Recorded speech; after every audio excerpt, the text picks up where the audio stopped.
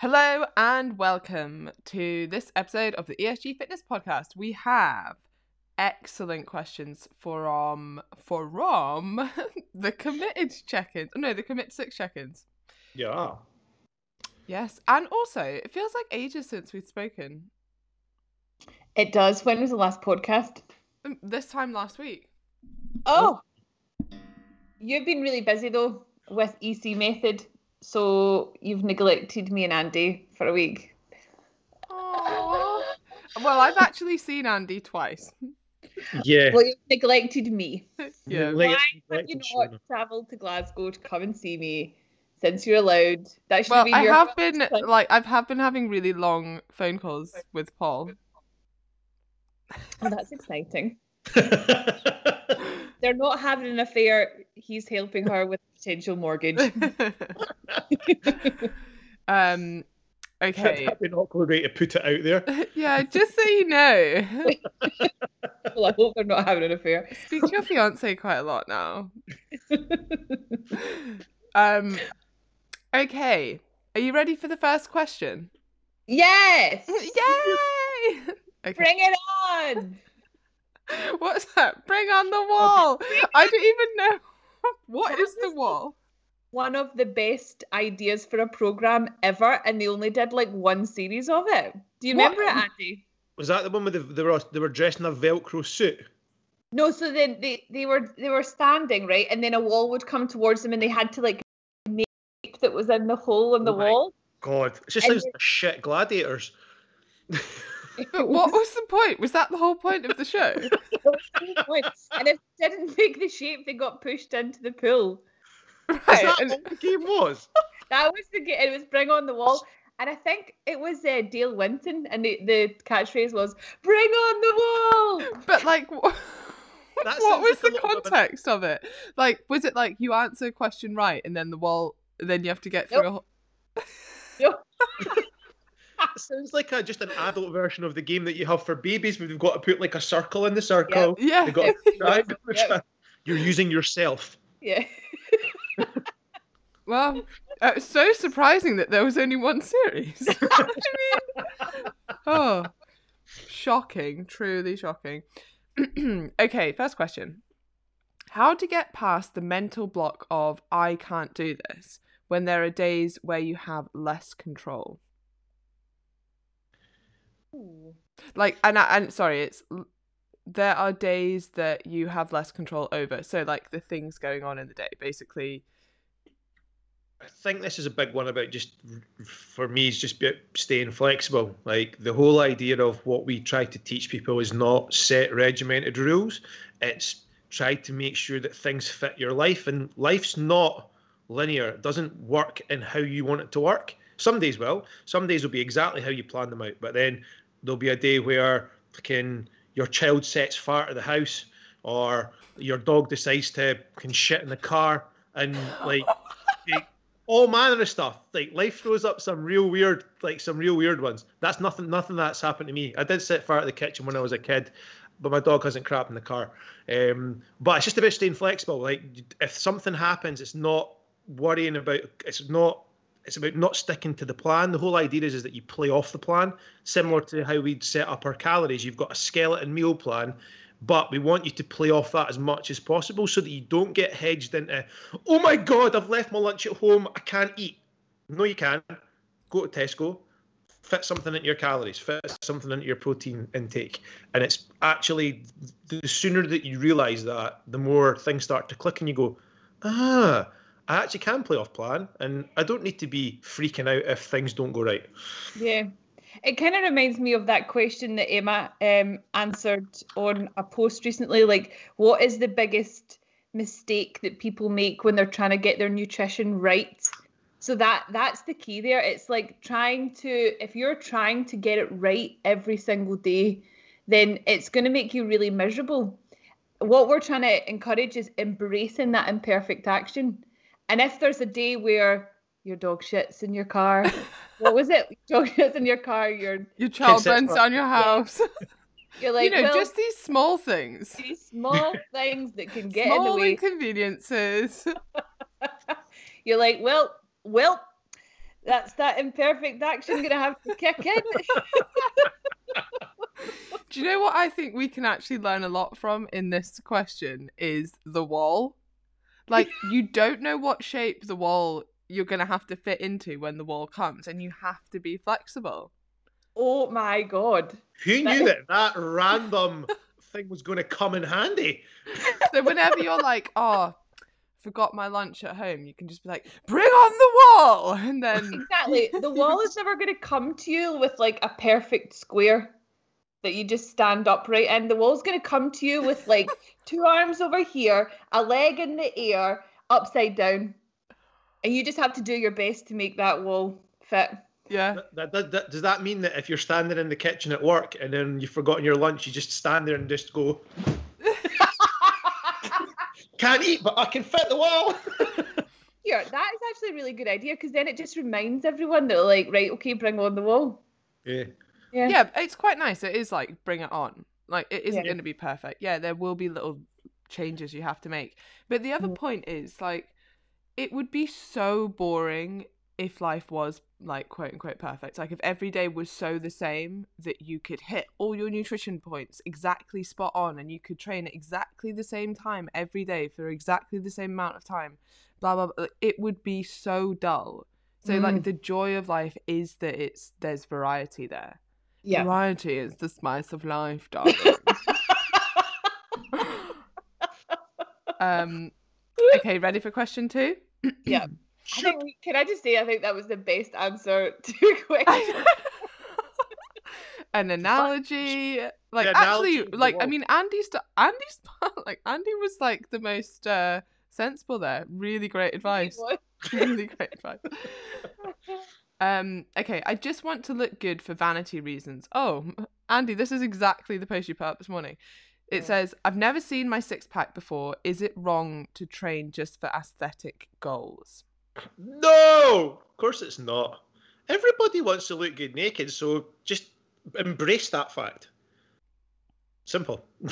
It's perfectly valid. Like, for me, yeah, I'm back to playing football this year, but my goals aren't performance driven. Mine's are my performance is aimed towards aesthetic for me. Like, I want to look as good as I can, and simple as a kick in the arse off a 40. And if I can have a body that I'm proud of, happy days. There we go. I'm happy. That's my goal. So yeah.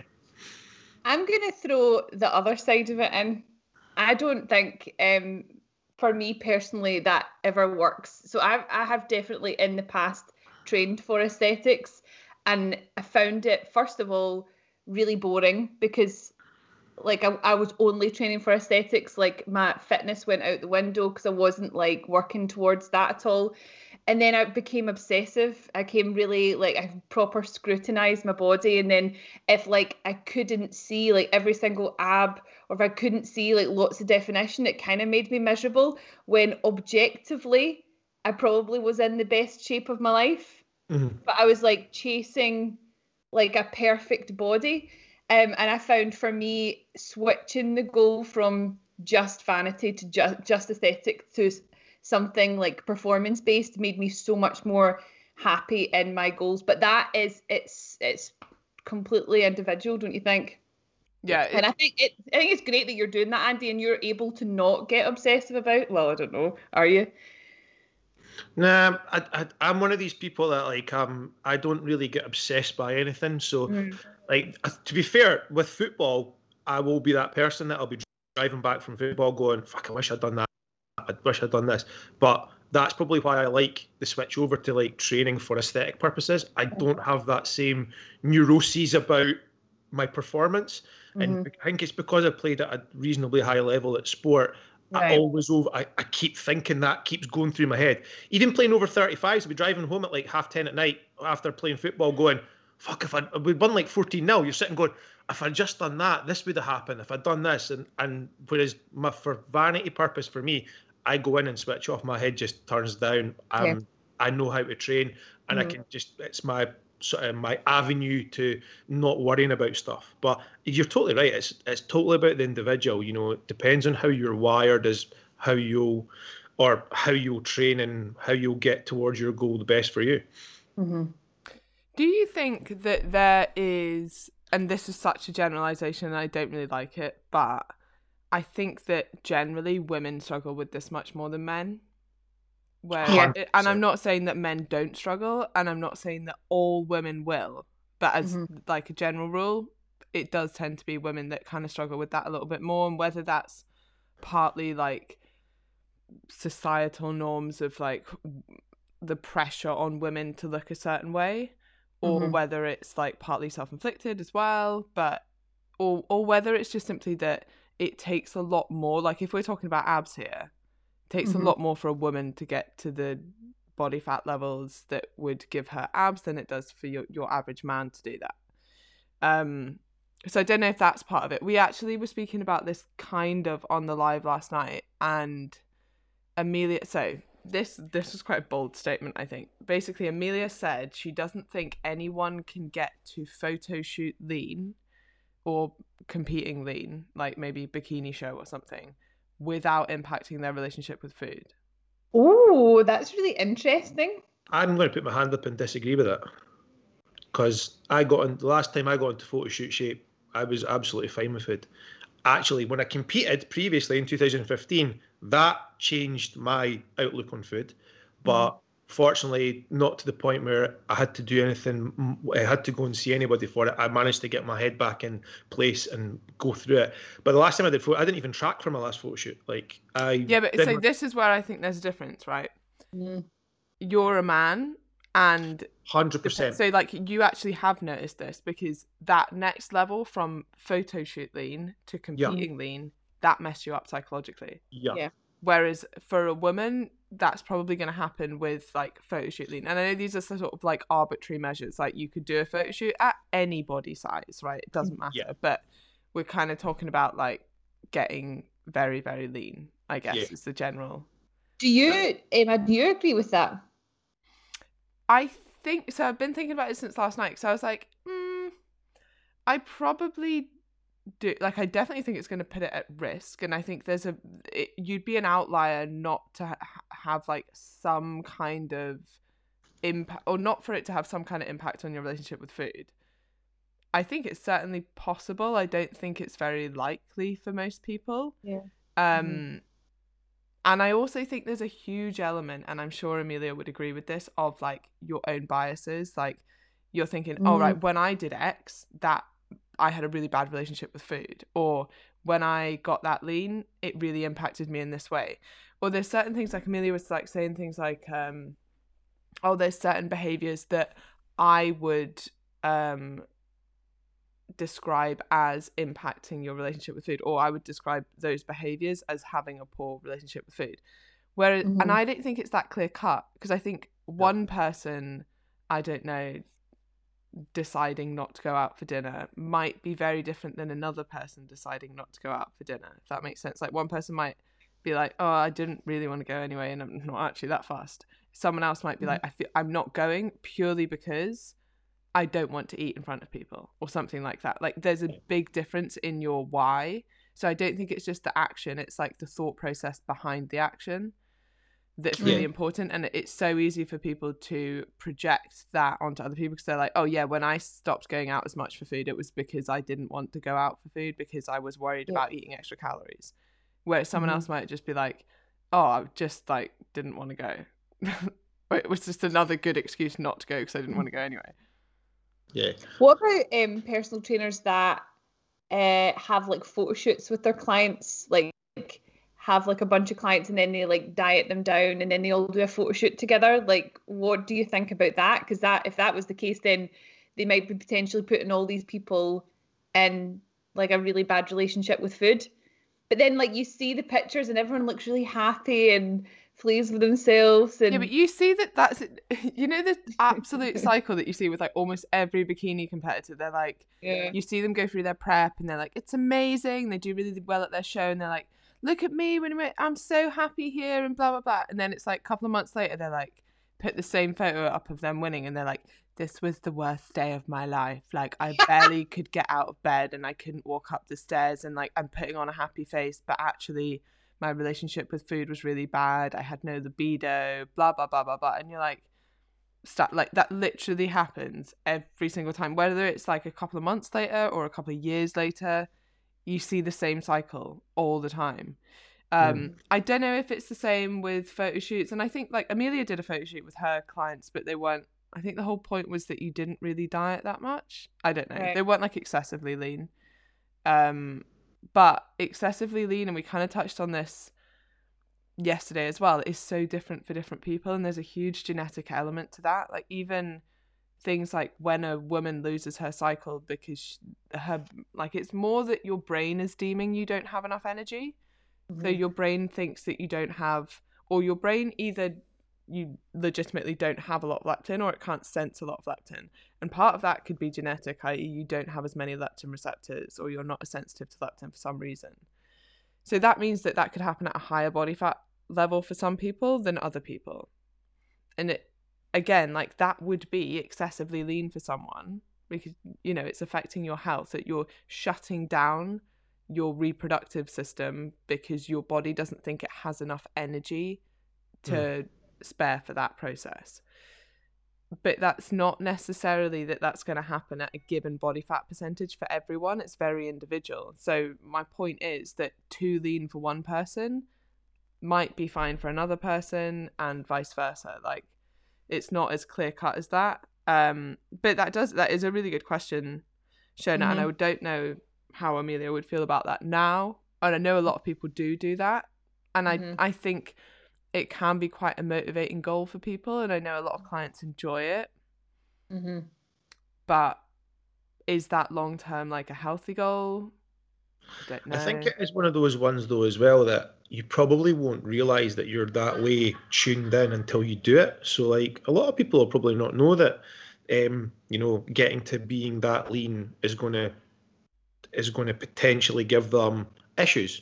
So unfortunately for a lot of people, it's not until they get to that point that they realise that actually there are issues there that need to be addressed. And it's quite, you know, that's the issue. You see so many people going into bodybuilding and they're like, oh yeah, I just want to get really lean. And then they're like, oh no, now I've heard about all these people having issues afterwards, but I didn't think that would be me.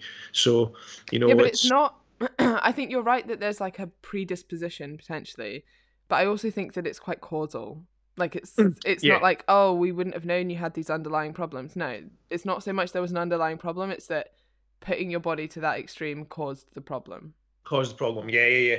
I think going back to like the vanity thing, like the way to, like, for different people and certainly for males and females, like the analogy I always like is the fact that a male can train and look at his body and miss out all the things that are potentially wrong about it. Like, I've got amazing arms, but I've got a beer belly. It's because they're more inclined to think, oh, look for the. It's the same thing. Remember, you were telling me about you told me the stat about men will go for a job when they're not qualified and bullshit it and get the job, whereas women are probably more qualified but won't go for it because they don't think they'll get it. And it's the same thing with this. Like, I work, like, you know, especially like somebody like working alongside Shona. Shona's in like ridiculous nick just now. You saw her when you were down. She's in frightening nick, but she's constantly, oh, I don't like this, I don't like that, I don't like this. Like, but do you think that's part of bodybuilding? Like, no, I think that's just in general. I think that, you know, working with client stuff. Oh, you know, I wish I had a better bum. Like you, but you look at she's sitting. One of my clients sitting with a 6-pack. I wish I had a better bum. Like, look at the positives. We can work towards you getting a better bum if that's the case. But look at all the good things that you've got going on just now. And I think as well, especially when it comes to how you look, we'll all have hang-ups. Like, you know, everybody has hang-ups no matter what they say. You know, might be that, like me, you've got a nose that's been broken 30 times and looks like somebody smashed me a frying pan. But you just got to deal with it, you know. But a lot of people still have those things in their head and they kind of worry about them. Do you think so the sort of like men being more like overestimating their abilities, like, is that the Dunning-Kruger effect type thing in action? Kinda. No, I don't know. Okay. What, like, because that would be more like, that's more like being aware of what you don't know. Yeah. Okay. Anyway, well, Do you think that you've learned that as a coach, Andy, or do you think that you recognise that in yourself as well? Probably a bit of both, really. Kind of probably a bit of both. Like, I think just because of the amount of time that I've spent in the gym in my career, like I'm probably started using the gym at 11, 12 years old. Started using weights, and I'm 39 this year, so it's a fair few years of training. I think you kind of, like, as a bloke, me being me, I'm always positive, so I'll always look on the bright side. So I probably still do that to myself at times. And then if I look a bit deeper, I'm like, actually, this is why I've kind of started a cut, is because I'm sitting going, I'm getting really strong at the moment. My shoulders and my chest and my arm are looking pretty good. And then I'm like, look a bit further down. I'm like, yeah, I maybe need to tighten up the gut a little bit. It's kind of, but I think that's not. This is the thing, right? Like, that's not even. I don't know. Is that you saying that, or is that like? So last time I saw Andy, it was like Shona and Laura, like, look how big your belly is now. This is what I've got to deal with. Like all day, Andy's like standing there, like trying to suck it. That's a shame. Well, nah, I don't think that it's because I don't doubt that you're a very positive person, and that you are, when you look at yourself, you're like, okay, let's focus on the good things. And I don't think that when women do that, it's because we're not positive. I think it's genuinely just the amount of pressure and high standards that we have to live up to with our body. Because if it was just as simple as, oh, come on, look at the bright side, like you've got lovely hair, like that life would be so much easier. It's not like that. Yeah, that's true. Yeah, I always find it really sad when there's like that experiment. I guess it's not even really an experiment, but you'll ask someone to say something that they love about themselves, and they can't say anything. Mm-hmm.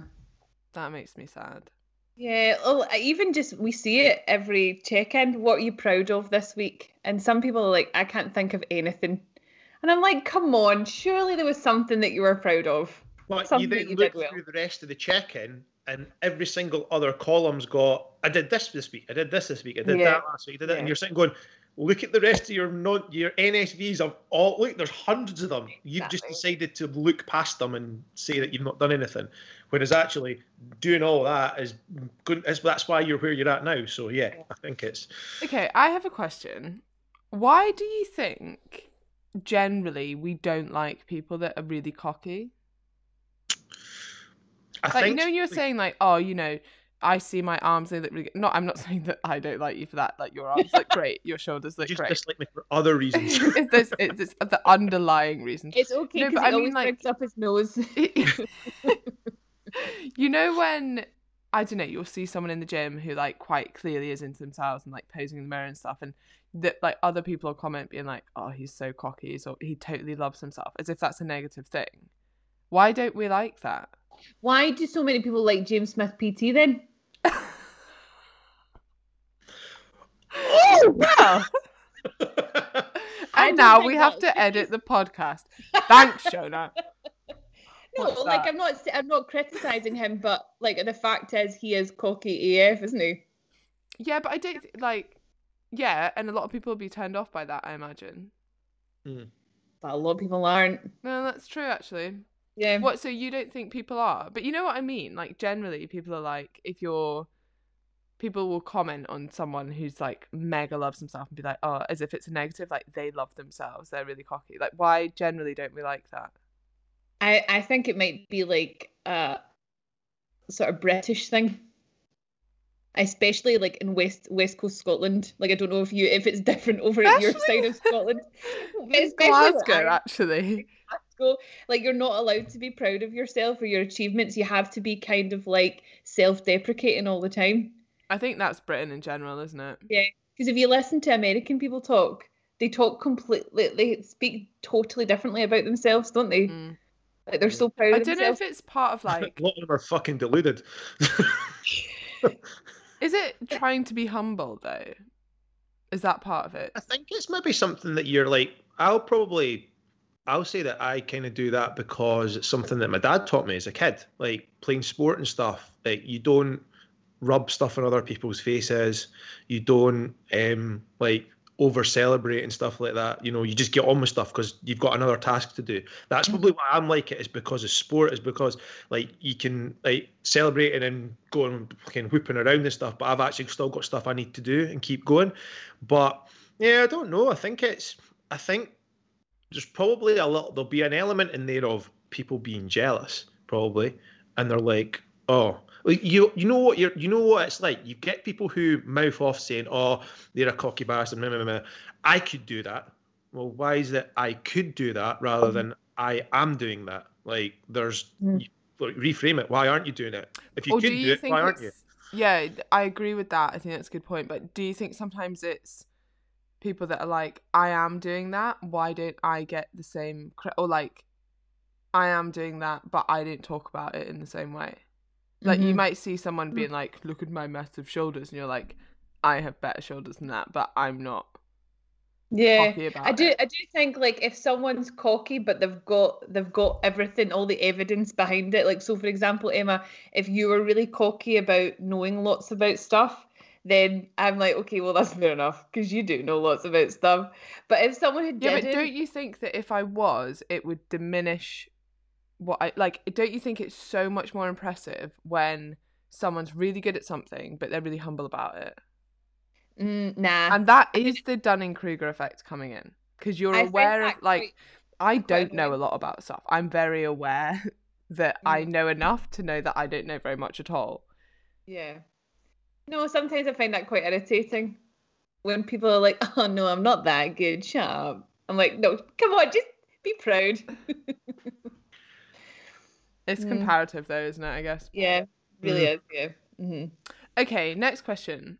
If I'm doing 6 sessions of training a week, in your opinion, what is the right mix in terms of strength versus cardio? What would a full week routine look like? Oh. For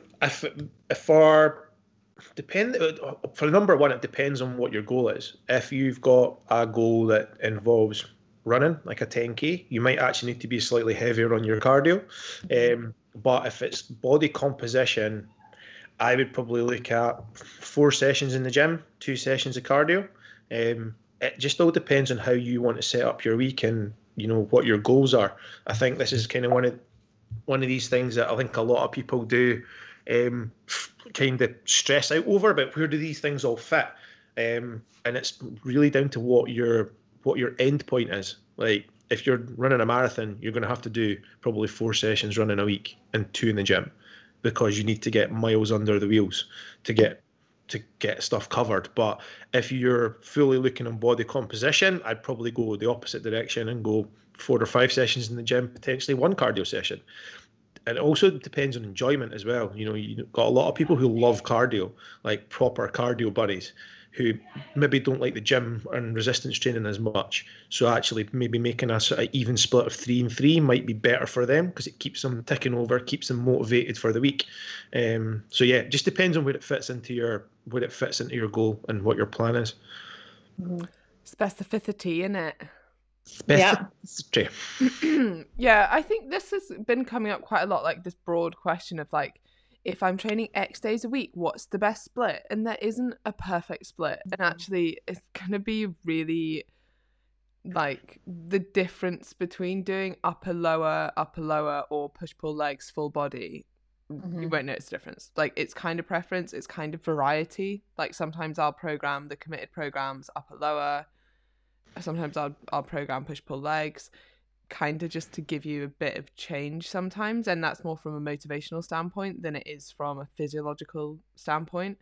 But yeah. you could do like upper lower and full body and do that twice, or you could do like, you could even go like more bro and do like back and bis, chest and tris, hamstrings and glutes, shoulders and quads. I don't know, whatever. Like, it probably doesn't really matter. The only real impact would be something like if you were massive, like you have 1 day for biceps, 1 day for legs, and then you're not training them again until the next week. Like, the benefit of splitting body parts, or like doing closer to full, like maybe push pull or full body type splits or upper lower, is that you're hitting those body parts more frequently. However, even when you say that and think about it, like most of the bicep exercises you do, maybe biceps is a bad example, but like you're going to be using a bit of your back for certain ones. Like it's not as simple as like bench press only uses your chest. Like you're still going to use your triceps and your shoulders in that. Like a lot of the time, actually, you're like, oh, but then you don't train chest again until the next week. Well, actually, you kind of do, because most exercises are going to use more than one like isolated muscle. So basically my point is I wouldn't worry too much. There are loads of ways to do it that are going to get you fantastic results, but also you're on Commit to 6. We've already programmed for you, so you don't need to worry at all. Yeah. Win. Okay, tips on correcting strength asymmetries. For example, unilateral exercise, extra sets on the weaker side, or even a fourth workout just for the side that needs help. Shona, what are your thoughts? My thoughts are don't do extra sets on the side that's weaker, because that's just going to make the situation worse, because then you could make that side stronger than the other side. So focus on your unilateral exercises as you are doing. Just really focus on them and make sure you're using the same weight, and train to the weaker side. So don't use like a heavier weight for the stronger side and a lighter weight for the weaker side. Use the same weight that you can actually manage all the reps for the weaker side. Yeah, I think good one on that is you nailed it down, but symmetry as well. So like if say for instance your weakness is shoulder press, make sure that your movement pattern's symmetrical. So you sit yourself in front of a mirror, watch that the movement is the same up and the way up rather than flying around and do that. Focus on good clean movement. And as exactly as Shona said, this whole like I don't know why this came up as a something that people did, was using a heavier weight on the weaker side. I don't know if it was something that some nut bar in America or somewhere else decided to start chucking up. Oh, I can only squat or I can only leg extension 20 on one side, so I did 80 on the other. Like all you're doing is you're forcing the problem to be worse, because you're going to make it lag behind. So. Yeah, I agree. I also think it's important to note that it's actually really normal to have one slightly stronger side. Yep. It's probably almost inevitable. Like you've got like your good leg. Like if you're doing pistol squats, for example, a lot of people can do it on one leg but not the other leg. Yeah. Mm-hmm. Or like you'll be more flexible on one leg. Or it tends to be actually a good example from Andy on like shoulder press. There's always one that goes first, or even on like chest press. There's always like one arm that like doesn't seem to be able to get it. That's totally normal. I wouldn't stress about it. If you have a huge imbalance, like you've injured one leg for a long period of time and it's been completely immobile, there might be that, like in that specific instance, there might be some, like if there's a huge difference, like one leg I can, I don't know, leg extension 50 kilograms, the other one is on 10 because it's been injured. There might be a situation then to do some more work on the one that's only on 10, but they will actually probably normalize fairly quickly. It's also a good reason to use resistance kit, like actually fixed machines, because generally you will get unilateral machines, so the machines that work independently either side. Yeah, but they always feel crap, don't they?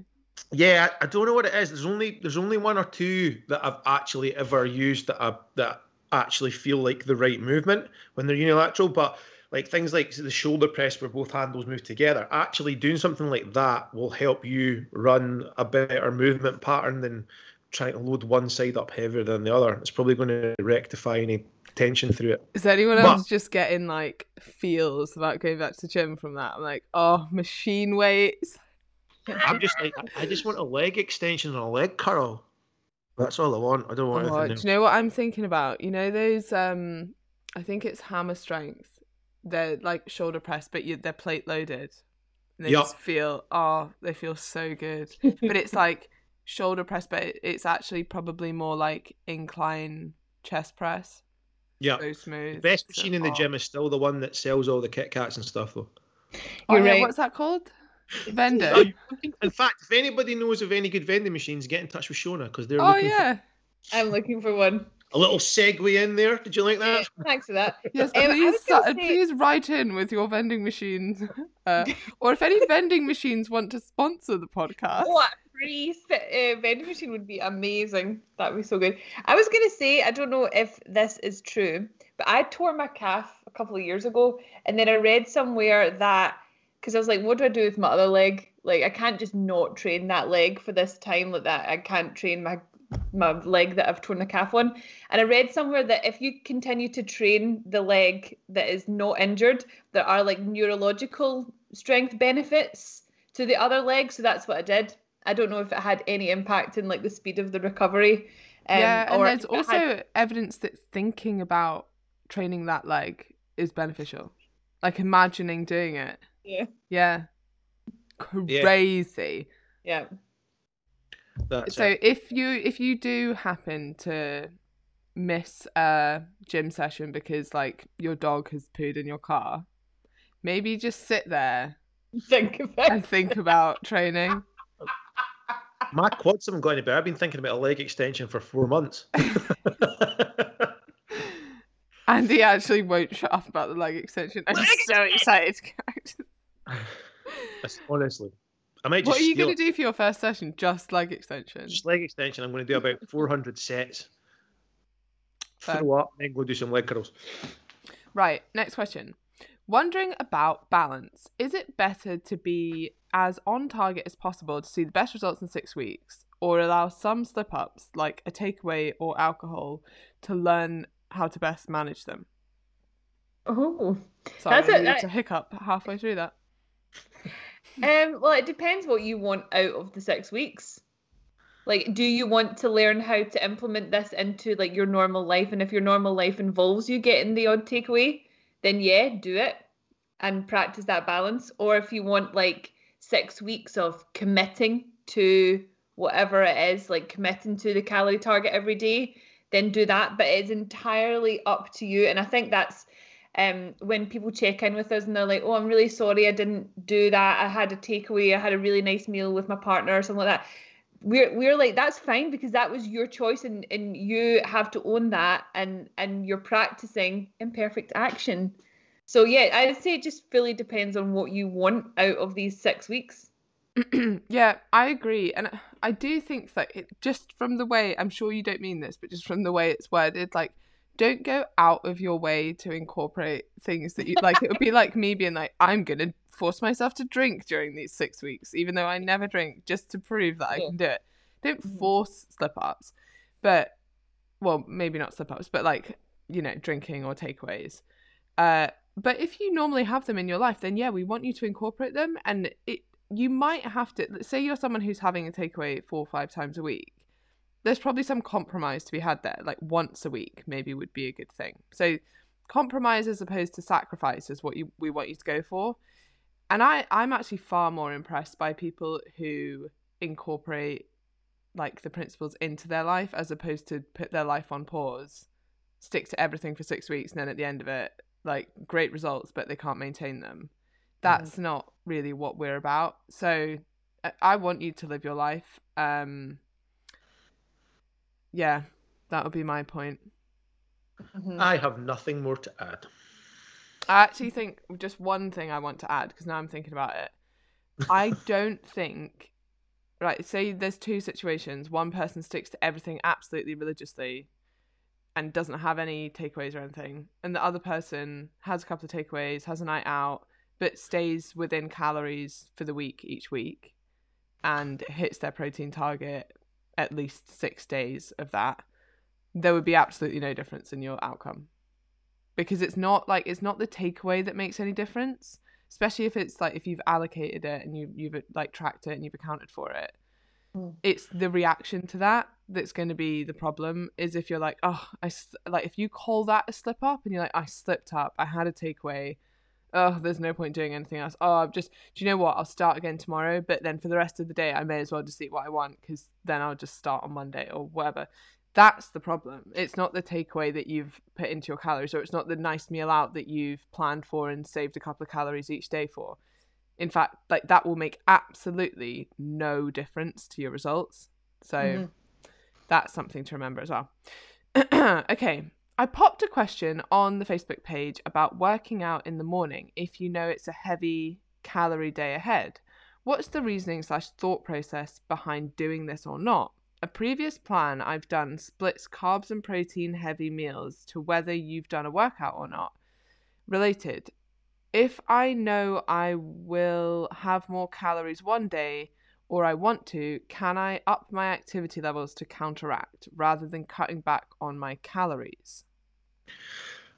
I think the first thing that we need to work out here is that using exercise as a way to justify calories is not a good way to think about it.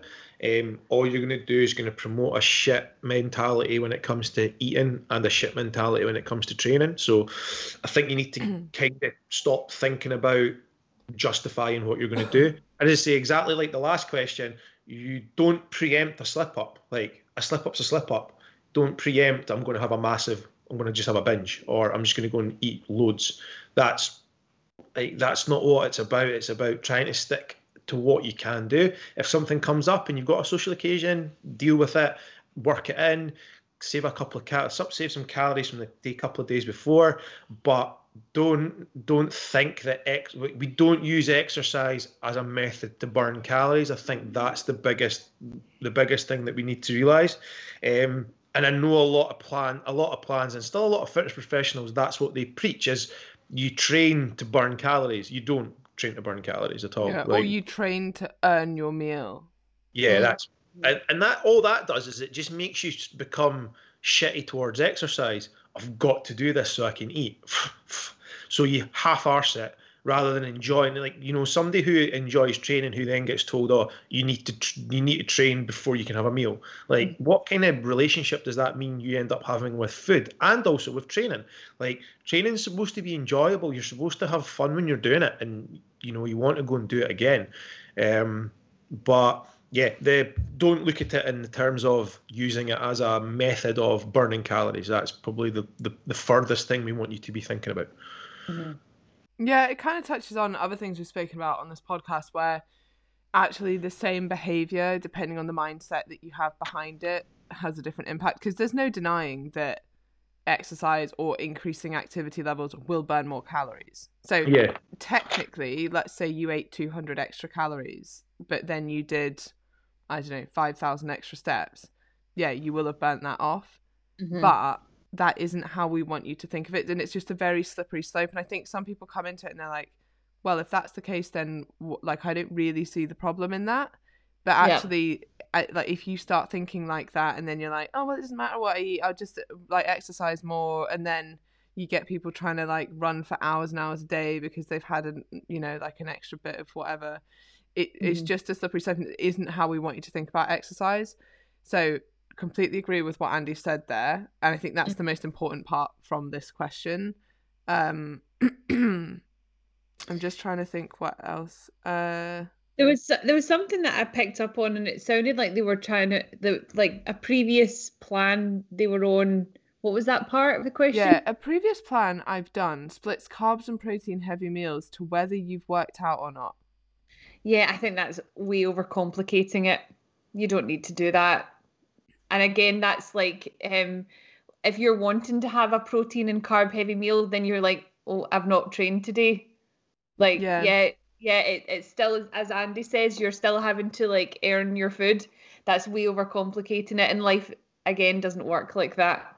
Yeah. We're not back in the prehistoric ages where you had to go and chase a woolly mammoth to eat it. You don't need to earn any food nowadays. You can just go and open the fridge.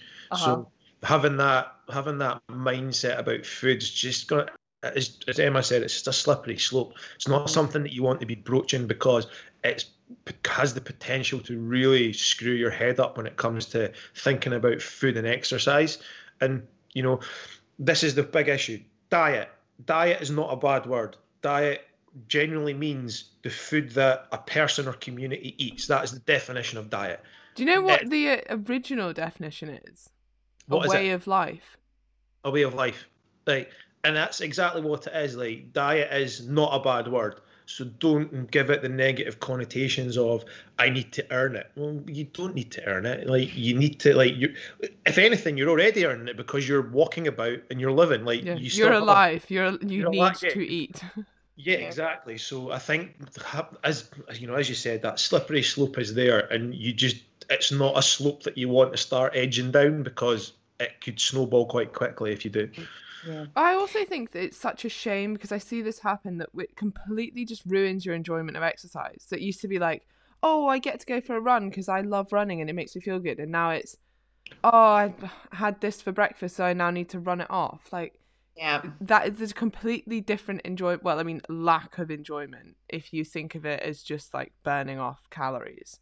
And the other thing about what Shona was touching on about like, eating certain meals around training and things like that, it's quite a short-term mindset. And given the kind of training that most people listening to this podcast are doing, i.e.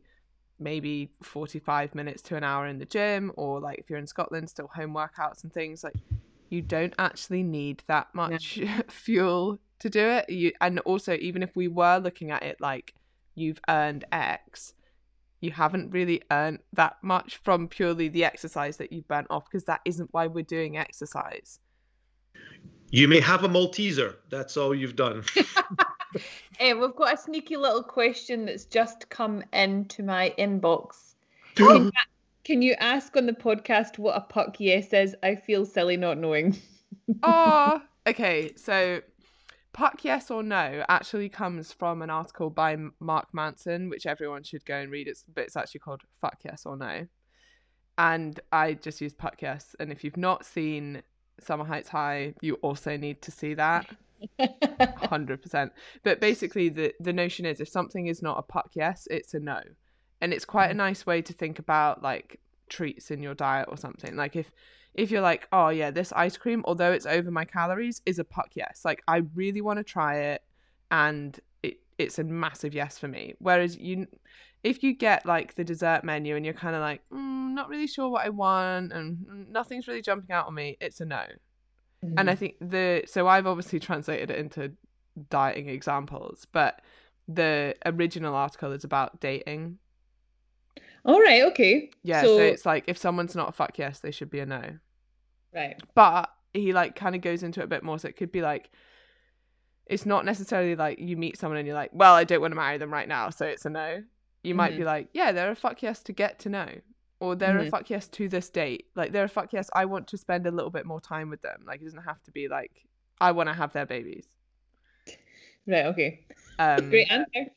Yeah, so that's a nice way to think about it. And then it kind of, you're never saying to yourself, and I think this is one of the problems that people face with dieting, is when they over restrict. And restriction is actually perceived as opposed to absolute. So if you can sort of have like mental models in your head around how you choose to make these choices within your diets that don't feel restrictive. Like another one I use is like if you're trying not to eat in the evening, like after your dinner, because that tends to be when people fall off the bandwagon, or when they overeat, or when they snack a lot. Just tell yourself whatever you want now, you can have in the morning. You just can't have it now. And then it doesn't really feel restrictive, because you're like, I'm pretty sure you can wait a couple of hours, well, whatever, 10 hours to have this. But the kind of magic of it is you very rarely wake up and think, yeah, I still really want that Kit Kat chunky first thing in the morning. You're like, yeah, you're probably not going to do that. And part of the reason, like, there's so many factors that come into this, like it's habit of overeating at that time of night, but also you're normally tired, potentially emotional, depending on the day you've had. You've maybe got decision fatigue because you've been awake for however long, and you just tend to make quite poor decisions after about 7 p.m. So having little rules like that, which make it feel less restrictive, to me anyway, and again, this is like everything we've spoken about today, it seems to come back to this, but for some people that will feel really restrictive. For other people it will feel really freeing. And the way I like to think about it, like when looking at food choices as well, is I never want people to say, I can't have that, I'm on a diet. But you might say, I'm choosing not to have that at the moment because it doesn't align with my goals. Yeah. Like, and I don't mean that you have to say that out loud to your colleagues. Like, do you want a piece of cake? No, I'm choosing not to have that at the moment. It doesn't align with my goals. But you can say that to yourself. Like, that's more important. So you're not saying to yourself, I cannot have that, because then immediately you want it. You're just saying, it's my choice. I don't want it at the moment because it's not aligning with my goals at the moment. But I'm also completely aware that I can have that whenever I want it. And I think that's an important distinction. Yeah. I've got a question. Like, this is not helpful for the podcast whatsoever, but see if you had a year and you said yes to everything, but not puck yes, just yes to everything. And then you had another year where you said no to everything. Not hell no, just no. Which year do you think would be better? It's going to be the yes year, isn't it? Is it though? Like, every single thing that is asked of you, you say yes to. But this is where I think people don't understand. Saying yes to one thing means saying no to absolutely everything else. Mm-hmm. So you're like, I get the whole, like, people are like, oh, you know, say yes to everything for a week and watch your life change. Freaking awful advice. Like, you'll just be doing stuff you don't want to do. And I think it depends, like, where you are in your life and maybe your career as well. Like, there were definitely stages of my career where I was like, yeah, I'm going to say yes to every single opportunity because I've got time, because I've got energy, because I want to see where everything leads, and I'm still in like an exploratory phase. But then, like, now I say no to more things than I say yes to, because my time is more valuable and I don't have as much time to play around with. And actually, a really good analogy for this is like when you go on holiday and say at the start of your holiday, so you've got like a 2-week holiday or something, or you're visiting somewhere, you might be like, yeah, I want to try everything. Like, I'm going to try this restaurant and this restaurant. And like, we went there last night and it was amazing, but let's try something else. And then on your last night, you're going to go to the restaurant you know was really good, right? I think that kind of sums it up. You're like, when you have lots of options and lots of time to explore those options, you probably want to try them all. But when you know you only have, like, if you only have one last night, you're probably going to be like, I want to make sure that I'm going to a restaurant that I enjoy, that I know is already good. I'm going to go there rather than like take a gamble on going somewhere else. What do you think, Andy? Yes. Or no, I don't know. What do you think, Shona? I agree with you. I think if you want to, if you've got certain like things that you want to achieve in a year, then it does involve saying no. But then like that might be quite like a negative way to frame it. It's just that you're staying focused on the yeses that you need to answer, rather than like having your focus in whatever pulled in different directions. So yeah, it's just a way of framing it. Yeah. But then there is like a spell in your life when you should say yes to more opportunities. Like, you should say yes to things that are a bit scary and challenge you and aren't in your comfort zone. So I think there's space for both.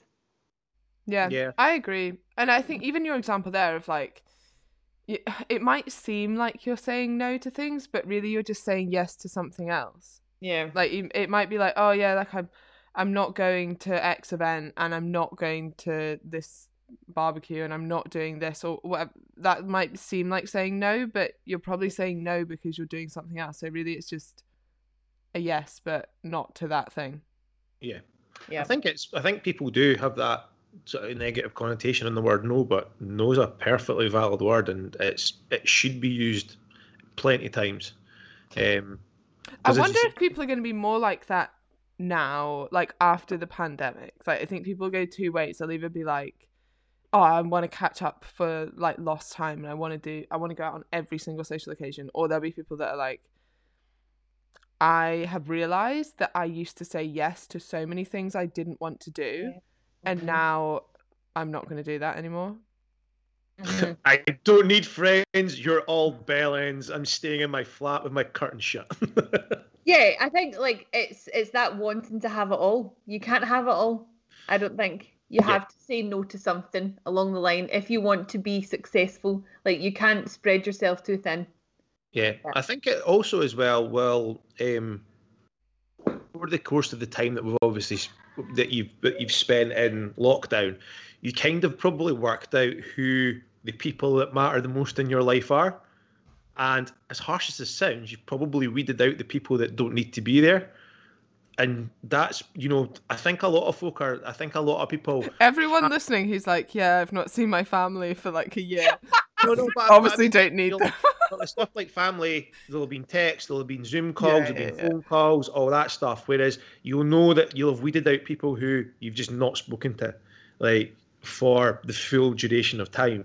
And you're like, actually, as harsh as this sounds, like sometimes the audit. We were talking about this yesterday about audit in your life when we were chatting, and sometimes that needs to happen. Sometimes you need to work out if that person should be in your life, because are they a negator, or are they taking up space where people who actually could be enriching your life are potentially could be in your life? And I think that's why saying no is so important. Like, if you look at it from like a work example, it's quite obvious, but it works with family as well, or friends, and like social life as well. But if you're saying, like, if I said yes to every single podcast, I wouldn't be there 100% for it, and honestly I'd be bored of my own voice, and I would just, when you just have a really crap conversation because you've had too many that day already, like you run out of steam. So basically you're saying yes to loads of things, but you're not half as good. Like, I would rather turn up 100% for the things I really care about than do twice as much but just be half as good at all of it.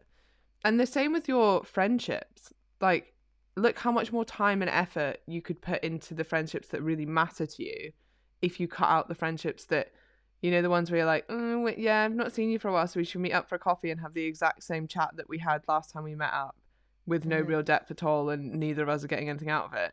Or do you think, actually, I'll go spend that time with one of my other friends and we both get a lot out of enjoying each other's company? Yeah. And so I think that answers the question about heavy calorie days. Boom. Tangents. Yeah. Tangents are the best, though. Yeah. Okay. We do have... Oh, we've not got very far, actually. And we can't stay on for much longer than an hour because Shona can't sit down that long. And actually, neither can I. And Andy has a life, so, Yeah. What is the best long-term approach? I've tried running 5 days. I enjoyed this. Running 4 days. Actually, I'm going to skip this because we actually kind of answered it with the other training split question. Does your body have an ideal weight it wants to maintain? I always struggle to get past 12 stone. It's like it sits there for weeks. I know I can get below this with a deficit, but why do you plateau at certain weights for longer periods of time? By the way, plateau spelt correctly, Andy. You'll be pleased. Not Plato. I'm sitting going, what's this Greek philosopher done wrong? Everyone talking about Plato in their check-ins. And to be fair, every time I write plateau, it comes up wrong. It's one of the words I just cannot spell. I mean, obviously, spell check fixes that, but I just find it really hard to spell. So whoever is checking in with Andy, it's Plateau. Is that right? Yeah. Well, the thing is, do you know how your mind starts to wander? You read that, and then I'm like, Homer, and then I'm like, Homer Simpson. And then I just remember the meme of him walking backwards into the hedge. And that always reminds me of Sarah Cannon. I don't...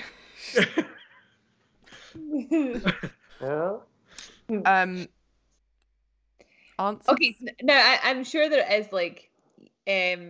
yes, there is a set point, but however, I don't think that is what is happening here in this question.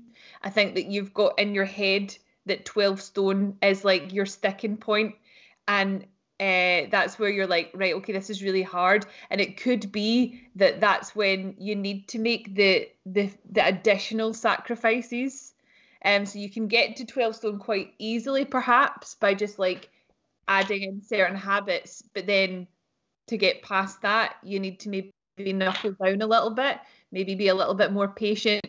What do you think? Yeah, I agree. So there is what's termed set point theory. Yeah. But more, and what from like a real life standpoint, that does tend to happen. Like, we all do have sticking points, but it's not really physiological. It's behavioral. So that sticking point tends to be where you're no longer in a deficit, or you're in a much smaller deficit, which means you need to be a little bit more patient and consistent in order to get past that. But yeah, like it tends to be that 12 stone will always be that for you because of your lifestyle and because of how much you eat and how much you move. That's why the sticking point is there, as opposed to like a physiological response. And then generally, like as we lose weight, the body does try and push back to an extent. So it will make you more hungry, which means you might eat a bit more. It will make you move less, which means you're expending less calories. And that can contribute to this sort of what seems to be a bit of a sticking point. But yeah, as Shona says, it is completely within your control. It's not that you can't get past it. And it's more a behavioural thing than a physiological thing. Mm-hmm. Okay, one for you, Andy. How long to stay in hypertrophy? This is my first time for purposely trying to build muscle, and I know this takes time. I was originally thinking 6 months. Is this too long a time frame in your experience? What are the psychological or physical changes of being in a hypertrophy phase? Or hypertrophy. How did you say hypertrophy last time? Hypertrophy. Hypertrophy. Hypertrophy. Sounded like one of the characters from the Fast Show, Harry Enfield and Friends. Hypertrophy. Hypertrophy. Hypertrophy. Or like Made in Chelsea. Hypertrophy. Hypertrophy. How long is a piece of string? Like it's hypertrophy phase, or you can stay in that for as long as you want. The issues that you're going to have are psychologically, is getting your head around the fact that you're going to have to eat in towards a deficit, or sorry, a surplus.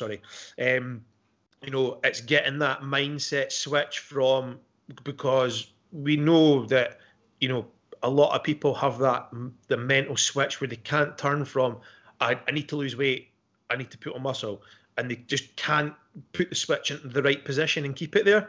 So psychologically is the changing calories, is the psychologically and physiologically is the getting uncomfortable phase.